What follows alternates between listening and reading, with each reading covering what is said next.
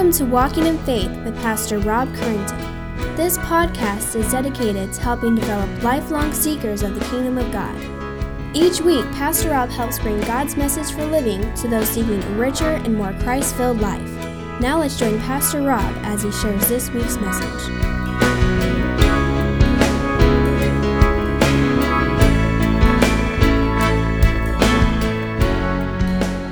Take your Bibles out. Turn to 2 Peter. Remember whose child you are. Remember that phrase? Did your parents ever tell you that? Going into the store, the mall, or someplace. Remember whose child you were. What were they trying to tell you?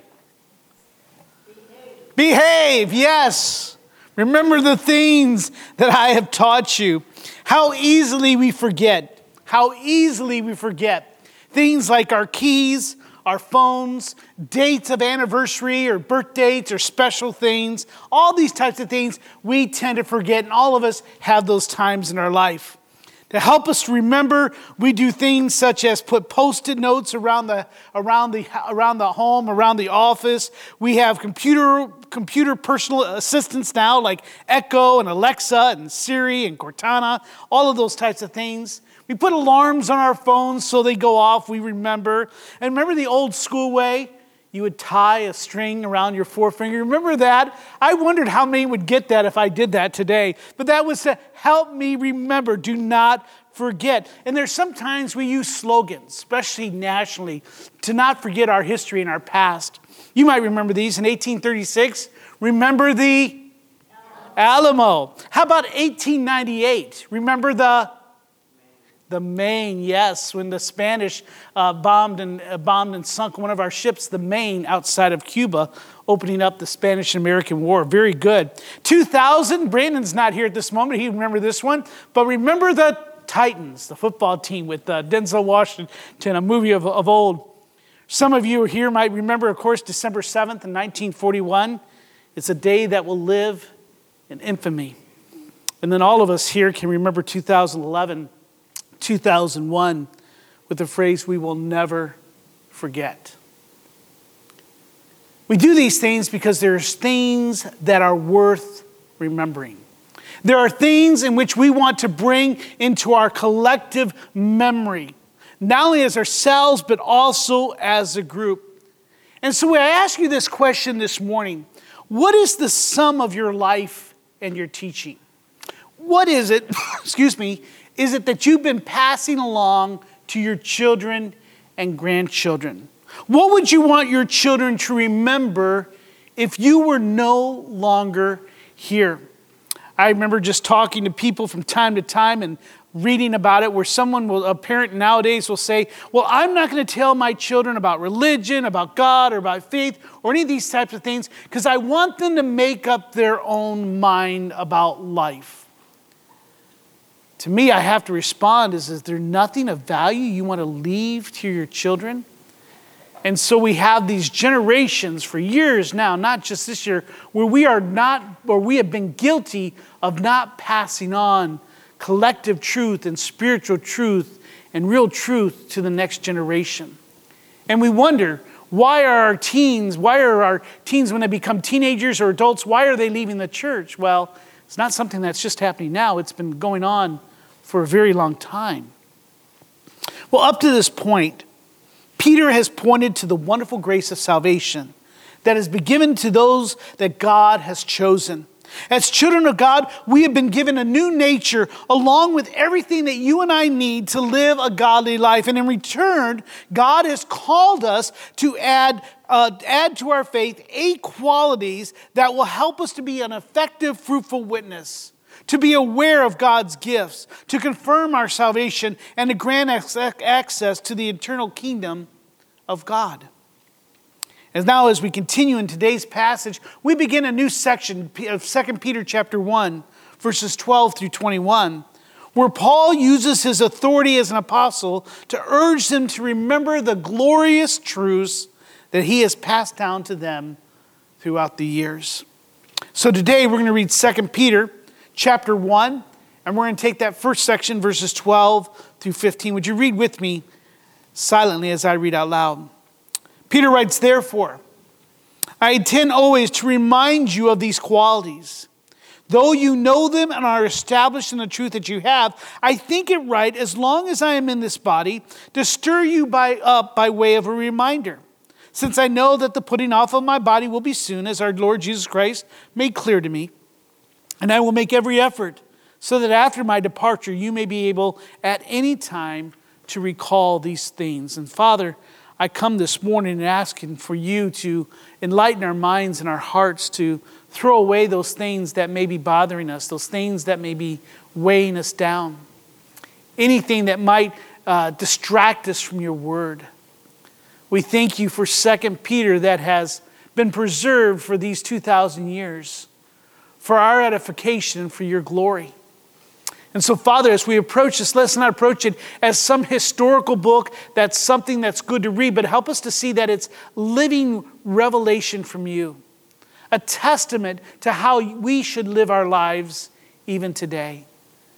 So give us wisdom and discernment. And Father, may we respond to your Holy Spirit as it works within our heart to remember, to recall these things that you have taught us. And let us hold them dear. We praise in Christ's name. Amen. I want to give you 4 observations. The first one is Peter writes the purpose of his letter. Finally, we're getting to why Peter is writing this second letter. And it's there in his first sentence. I intend always to remind you of these qualities. His goal is to remind him of the need to practice the qualities that were listed in verses 5 through 7. Looking on the monitor once again, just to remind you, as that we see that we're to add to our faith virtue. That's a way in which we look at life, a desire to live a good life. He says, then you need to add to that knowledge, not intellectual knowledge, though you need to do that as well, but the knowledge of the grace of our God. It's coming to understand God in a deeper way. He then says you need to add to that the quality of self-control, of self-discipline, something that we desperately need if we're going to fight sin. He goes on then to say steadfastness. That means patience and endurance. Some scriptures will use long suffering. We need to be people who endure, who persevere. He says to add to that godliness, that desire to live a life that is Christ-like. And then as well, brotherly affection, specifically those among the household of God. We're to love each other. And I thank you for that prayer from Landon, in which he emphasized the love we're to have for each other. And then the love that we're to have for others as we meet needs and care for those that are outside the house of God. So he says, these things I need to remind you of. And I'm going to intend to do so. The word therefore points back to the reasons why he wants to remind them of the importance of practicing these qualities. Just in summary, we saw that these qualities, to practice these qualities, to have them increasing in our life, are necessary if we're going to be an effective and fruitful servant of God. He says they confirm our calling and election as a child of God. They are the proof that we belong to him. They keep us focused on the grace of God as he blesses us as stewards of his kingdom. They keep us from stumbling in our Christian walk, in fighting sin, and they guarantee access to the eternal kingdom. It gives us assurance that we are children of God. As a side note, again, these are commanded. These qualities are not an option. A Christian will have these qualities and says they will be increasing over time. And so again, before we move on these things, I pray that you would hold on to these qualities, that you would consider these qualities, evaluate your life, test and examine to see whether they are yours and whether you are increasing in them. Interestingly, Peter points out that he recognizes that they know these qualities, and he says you're even established. This is a church who seems to be solid. Unlike the believers in the Corinthian church that Paul wrote of, these believers in these churches in Asia Minor seem to be solid. They're grounded in the truth. They're living out their calling as ambassadors for Christ. But like any good teacher, Peter wants to instill in them the importance of continuing to do so long after he is gone. He wants them to remember, to recall these qualities as he has taught them. Please continue to practice these things well after I'm gone.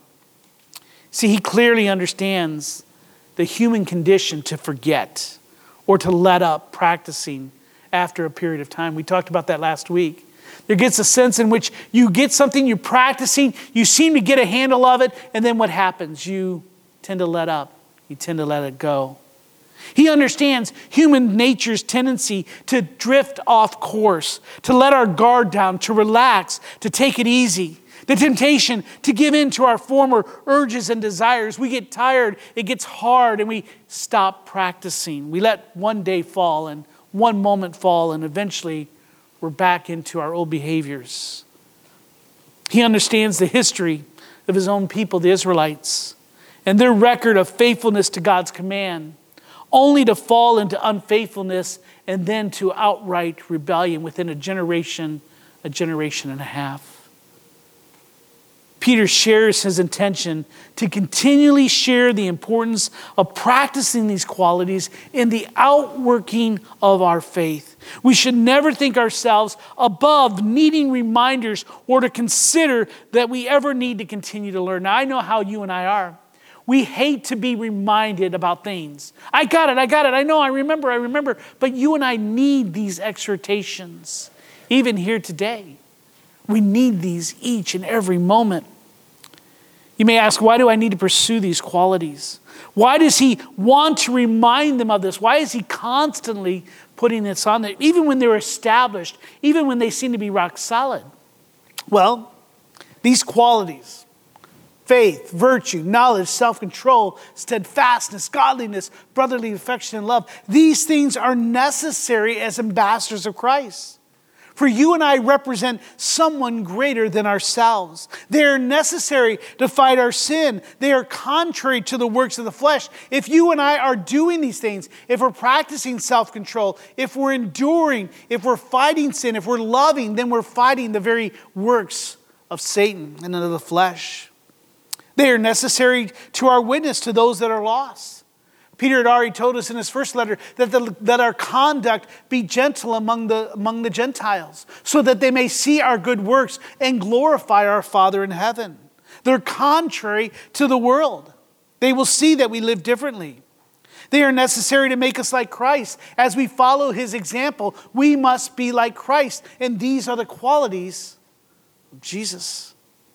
They are necessary to identify us, again, as children of God, as we look like our Father.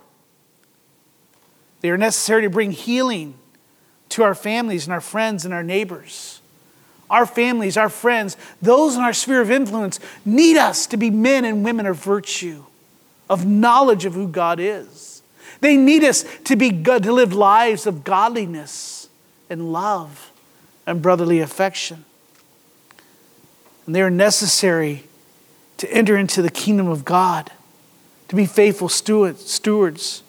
They're necessary to have a clear conscience, and they're necessary to serve our fellow brothers and sisters in Christ here this morning. We need these types of qualities in our life. So Peter finally gives us the motivation. I want to remind you of these qualities. He then goes on. The second point is he declares his right. In other words, why does Paul even believe that he has the right to continually to remind these people? He's not their pastor, so to speak. He's not even in the same country. He's in a different continent. He's in Europe writing to those that are in Asia. Why should we listen to you, Peter? Well, we see in verse 13. He says, I think it right as long as I'm in the body. What is he doing here? As one of the original disciples of Jesus, one ordained by Jesus himself, the first one to bring the gospel to the Gentiles, Peter believes that he himself is especially qualified to, as in the words of Paul, to preach the word, to be ready in season and out of season, to reprove, to rebuke, and to exhort with complete patience, and teaching those under his care. Like Paul, he understands that there is a time coming when people will not endure sound teaching, but having itching ears, they will accumulate for themselves teachers to suit their own passions, And they will turn away from listening to the truth. And they would wander off into the myths. He knows that those false teachers are coming. We will see them as we move to chapter 3 or chapter 2. He took seriously the warning that Christ Jesus, by his appearing in his kingdom, would judge the living and the dead, that we would all stand before him to be judged on those qualities, if they were ours and if they were increasing. And he believed it was his duty to always be sober-minded, to endure the suffering, to do the work of evangelist, fulfilling his ministry. He knew that as long as he was present in the body but absent from the Lord, he was to continue to feed and tend the sheep as Jesus had instructed him. He would not let any opportunity to slip from his grip. Peter's aim in writing this letter was to stir them up by way of a reminder.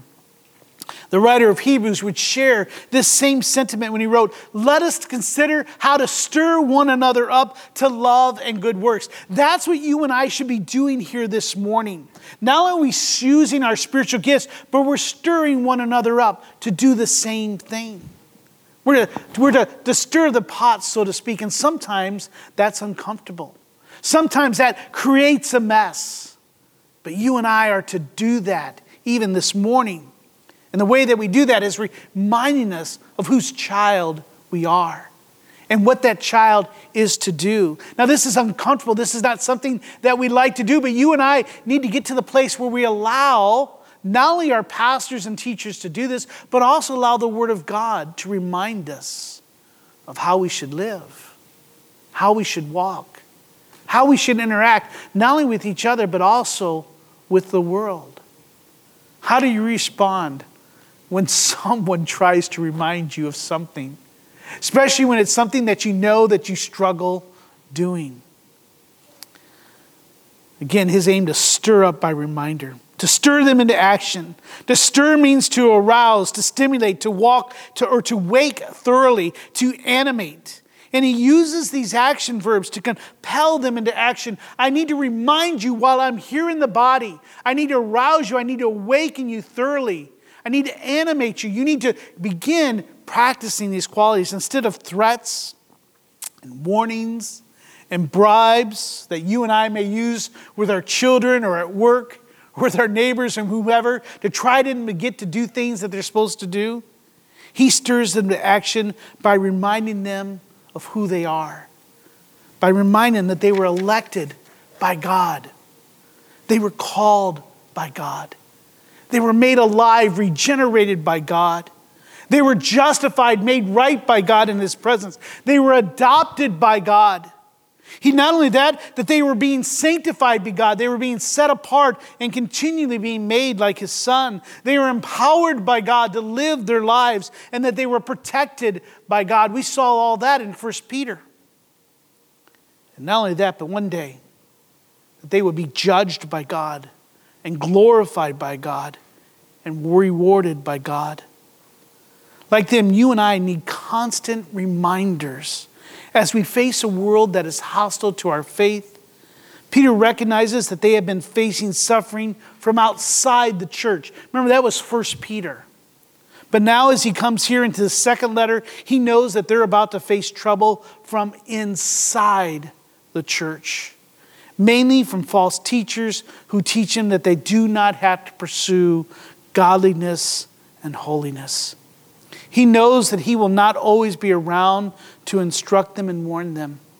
So he puts pen to paper to write this letter as a reminder of his teaching. We use words like remind, reminder, remember, to recall, to refresh, all words that he uses to stir them to action.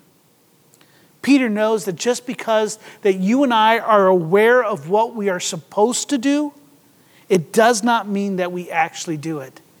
And you and I are aware of that very same thing.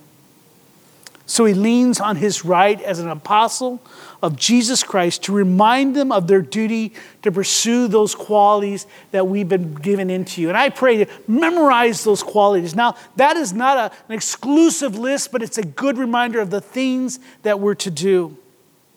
Now, here you and I are also to pass along what we've learned to others. As Paul does, you and I are to do. Please take your Bibles and turn to 2 Timothy chapter 2, if you would, please.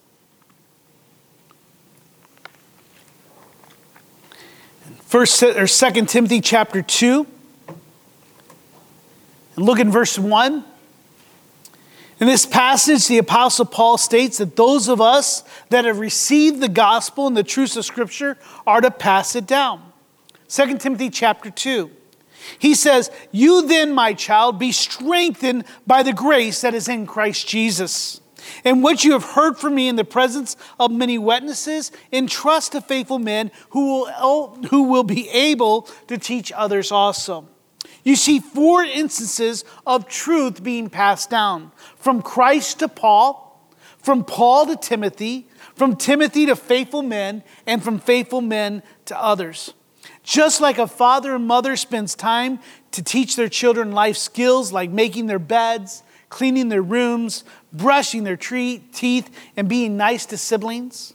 And just like teachers spend time teaching children the skills necessary to be productive citizens, learning, reading, writing, and arithmetic, we are called to pass along the skills of godly living.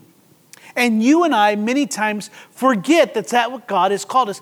I believe that is one of the things that churches, those who profess Christ, need. We need to learn the skills of godly living. That's why I read Proverbs this morning. Proverbs are filled with the skills that you and I need to live a godly life. That's why we need to disciple, to teach all to do what God has commanded in the Great Commission. We need to learn and acquire these skills. So we are called to pass along these skills of godly living to one another and to the next generation, to our children and to our grandchildren. It has been said that redundancy is the key to learning, that repetition is necessary to help cement information into the mind and into the skills of people. No parent and teacher would be successful if all they did is share information or taught a skill one time and then walked away expecting the child to understand it, to process it, and to retain it. Reminders are necessary. God many times called Israel to remember, to set up memorials, so not only would people remember what God had done, but also to tell their children. Now I'm going to go to some verses. If you're good at sword drills, you can follow along with me. First, Deuteronomy chapter 6. In Deuteronomy chapter 6, Moses is speaking to Israel as they're preparing to enter the promised land after 40 years of wandering. Now, this is the second generation. This is not the original one that left Egypt. Now, some of them might have been young at that time, but you may recall that during their 40 years of wandering, that anyone that was 40 years and older as they left Egypt wound up dying in the wilderness because of their sin. So he says in chapter 6, verse 4, he says, "Hear, O Israel, the Lord our God, the Lord is one. You shall love the Lord your God with all your heart, with all your soul, and with all your might. And these words that I command you today shall be on your heart. You shall teach them diligently to your children. And you shall talk of them when you sit in your house, and when you walk by the way, and when you lie down, and when you rise. You shall bind them as a sign, as a reminder on your hand, and they shall be as frontlets between your eyes. You shall write them on your doorpost of your house and on your gates." Turn one more book over to Joshua, chapter 4.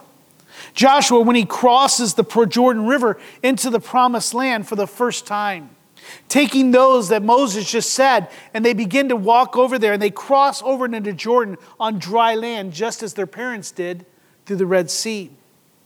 In Joshua chapter 4, look at verse 5.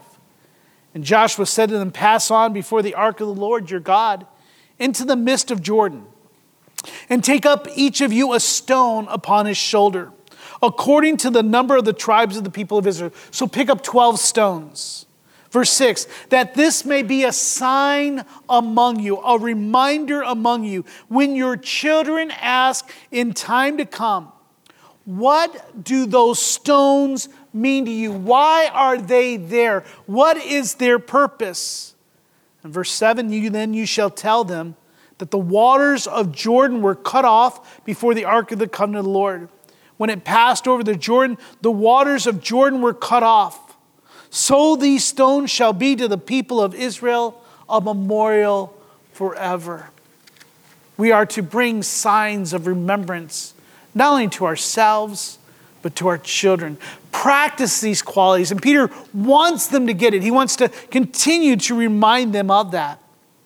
Not only that, if you were to turn to the book of John, the Gospel of John, in chapter 14, in Jesus' on the night when he was betrayed, what we call the Last Supper, he writes in John chapter 14, look at verse 25. Jesus says, "These things I have spoken to you, the disciples, while I am still with you. But the Helper, the Holy Spirit, whom the Father will send in my name, he will teach you all things and bring to your remembrance all that I have said to you."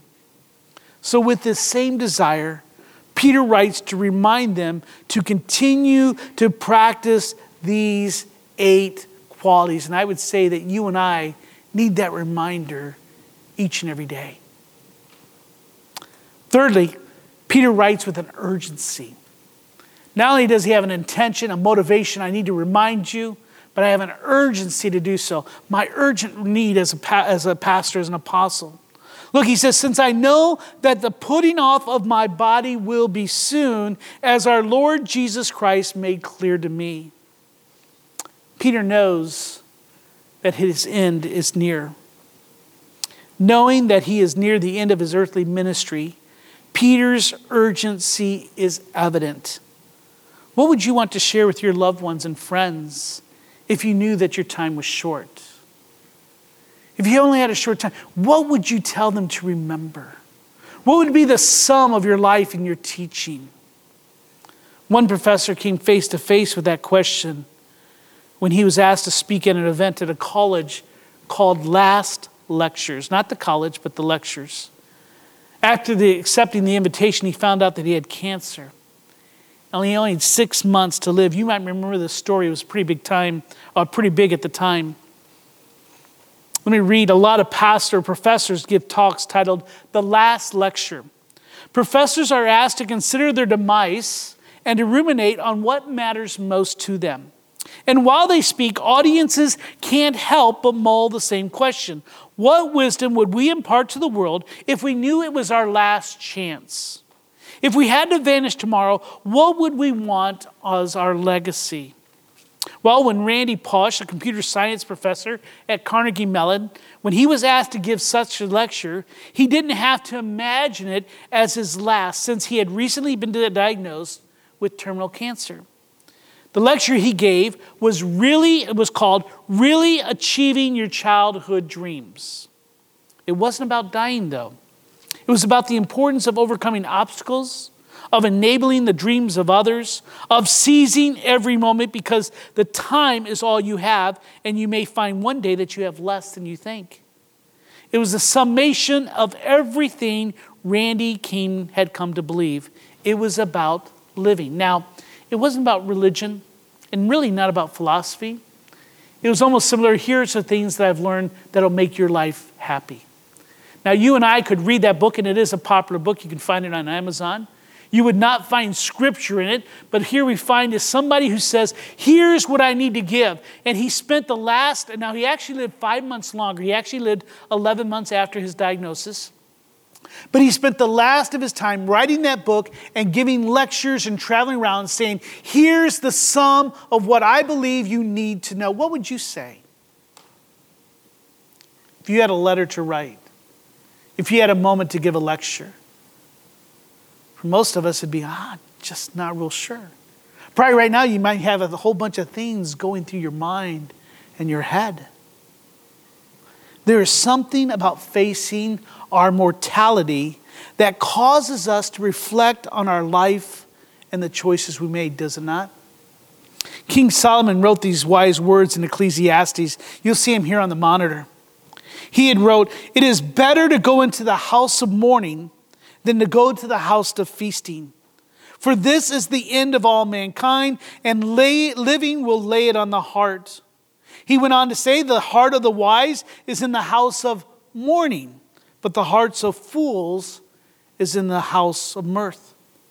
What he's saying is that death brings to light our mortality. It brings it to the forefront. It helps us to realize we need to use our time wisely. And here's where we find Peter in his urgency. He wanted to finish well. He wanted to make sure that he spent his time pouring into others, to remind them of those things that are truly important. Surely he had in mind the words of Jesus that are here after Jesus telling him to feed my sheep after his resurrection. In John chapter 21, on the monitor, you'll see that Jesus said to Peter, "Truly, truly, I say to you, Peter, when you were young, you used to dress yourself and walk wherever you wanted. But when you are old, you will stretch out your hands, and another will dress you and carry you where you do not want to go." John adds this, that he said this to show by what kind of death that Peter was to glorify God. And after saying this, Jesus said to him, "Follow me." Church historians state that Peter was stretched out by his hands. Then he was dressed in prison garb. He was taken where no one wanted to go, to a crucifixion cross, and that he was crucified. He was said to be crucified upside down because he felt unworthy to be crucified in the way that the Lord Jesus Christ had been. He had an urgency that time was near. And you and I need this type of urgency ourselves. Too often, you and I approach life as if we have all the time in the world. But what does that really mean? How much time do you and I actually have in this life? The psalmist writes in chapter 90, verse 10, that the years of our lives are 70, or even by reason of strength 80, yet their span is but toil and trouble. They are soon gone and they fly away. James writes in chapter 4 of his letter, "Come now, you who say, today or tomorrow we will go into such and such town and spend a year and trade and make a profit. Yet you do not know what tomorrow will bring. What is your life? For you are a mist that appears for a little time and then vanishes." We sung that this morning. Vapor, our life is like a vapor in the wind, a flower that's quickly fading. Let me ask you, do you live the life with the urgency that Peter had? Consider now, what do you do? What does your life consist of? Is it of those qualities? Would your children see it? Would they be influenced? Would they be impressed? Would they want to follow your example? How about your spouse? How about other family members and those in the sphere of influence? What do you want your spouse, your children, your friends learn from you? Do not be caught into deception that you may have years to share the things of God. You may only have today. None of us are guaranteed anything but just this moment right here, and even now you may not finish it. Peter is making the most of the time that he has left to make an impact in those he loved, to remind him, to stir them to action, to choose God, to glorify him by living godly lives. Let me ask you today, and let me share with you. Let me compel you. Would you make that same decision today? Would you see the urgency of giving your life over to the Savior? Would you see the urgency of serving and living for him? Do you see the urgency that repentance is not something that can be put off? We saw that this morning in Sunday school, or you pawn your soul to Satan. The urgency that the Bible said is appointed on a man wants to die, then after this, the judgment. Jonathan Edwards says that our life is like on a spider web, with God just there with scissors ready to snap us to fall into the pit of hell. There's an urgency to follow him today and to begin to live a life that emulates and mirrors, that lives out the working of our salvation, these qualities that are necessary. So not only does he write with urgency, with the right of an apostle to stir them to action, But as we go in verse 15, he restates his desire. He does not want them to forget. He puts one more emphasis on this in verse 15. He says, so with the time that I have left, I will make every effort so that after my death, after my departure, you may be at any time able to recall these things. This letter serves as his last word and testament. A farewell address is something that we don't see very often today, but something that in biblical times and earlier history was something that many people followed. They would know death is coming and they would write a farewell address and testimony.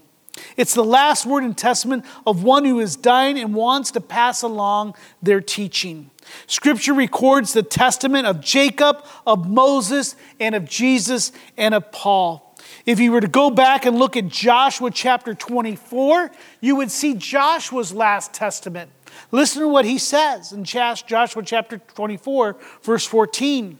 He says, now therefore fear the Lord. He's near the end of his days. He says, serve him in sincerity and in faithfulness. Put away the gods that your fathers served beyond the river and in Egypt, and serve the Lord. And if it is evil in your eyes to serve the Lord, then choose this day whom you will serve, whether the gods your fathers served in the region beyond the river, or the gods of the Amorites in the lands whose you dwell. But as for me and my house, we will serve the Lord. Would that be similar to what you would say? Choose now. Choose to serve the idols, the demonic forces behind them, or serve God. Serve yourself by following the passions of your former ignorance, or follow God. The same question comes to you and I today. Peter, like Joshua, wants them to make a choice. He was probably around 65 years of age. This letter was written around 64 to 68 AD. So we're talking about 31 to 35 years after Jesus' ministry. And he wants them to finish well, just as he wants to finish well. So he purposes in his heart to make every effort to feed and tend the sheep. So as you and I read this passage of Scripture, 12 through 15 many times can come through and we just read it very quickly. It's almost like a transitional paragraph as he gets into some bigger stuff, which he's going to. But I want us to pause and to consider what Peter is doing here. He's near the end of his life. He has an urgency. He recognizes as an apostle of Christ that his job was to feed and tend the sheep. And his last words and his last desires and intentions are very important. It marks what he feels is the culmination of his life ministry. Practice these qualities. Increase in these qualities. Do not forget. Remember what I've taught you. For you will be facing opposition, not just from outside, but from inside the church. And I would share with you today that's still the same today. The opposition that you and I have is not from the hostility of those, or from those who are hostile to our faith, and there is that. But the biggest thing is those who are professing to be Christ, who believe that they are Christians, but yet their message, their ministry, and their lives are not marked by the gospel.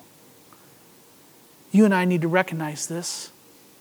And the only way that we'll do that, the only way that we can protect this small assembly from falling to that, is to remember the words of Peter, who come from the Holy Spirit. Today, you and I must take to heart Peter's words to those elect exiles in Asia Minor, for those words are meant for us as well. They are written for our benefit, for our good, and for the glory of God. You and I are to add to our faith, to live out our salvation, to pursue holiness. You and I cannot afford to confess Christ and then slide through life in disobedience to God's word. You and I must be alert. We must be awakened. Again, let us make every effort to add to our faith.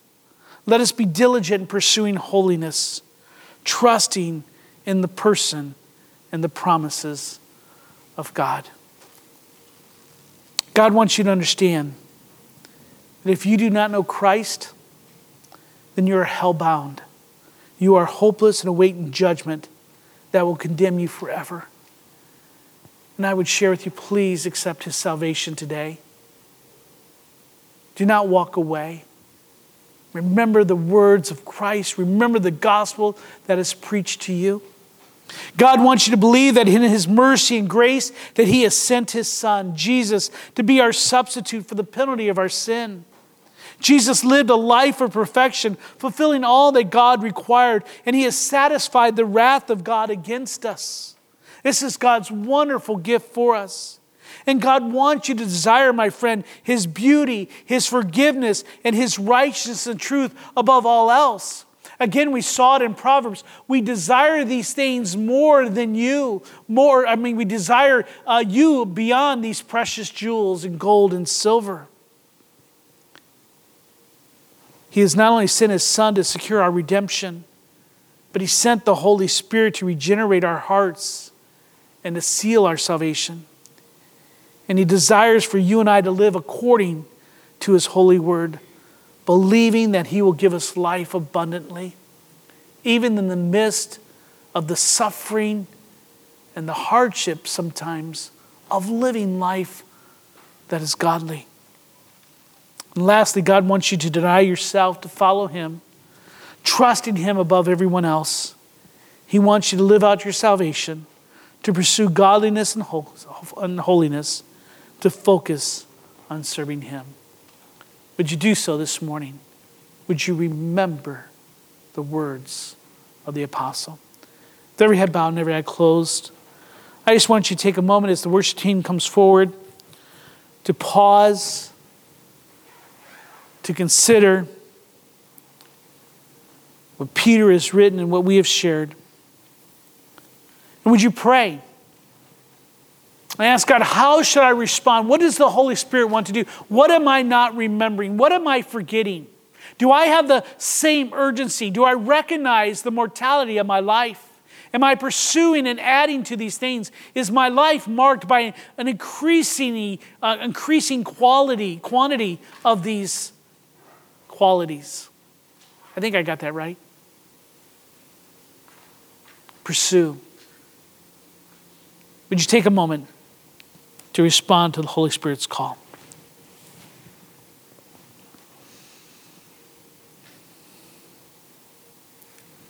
Father, you are so good to us.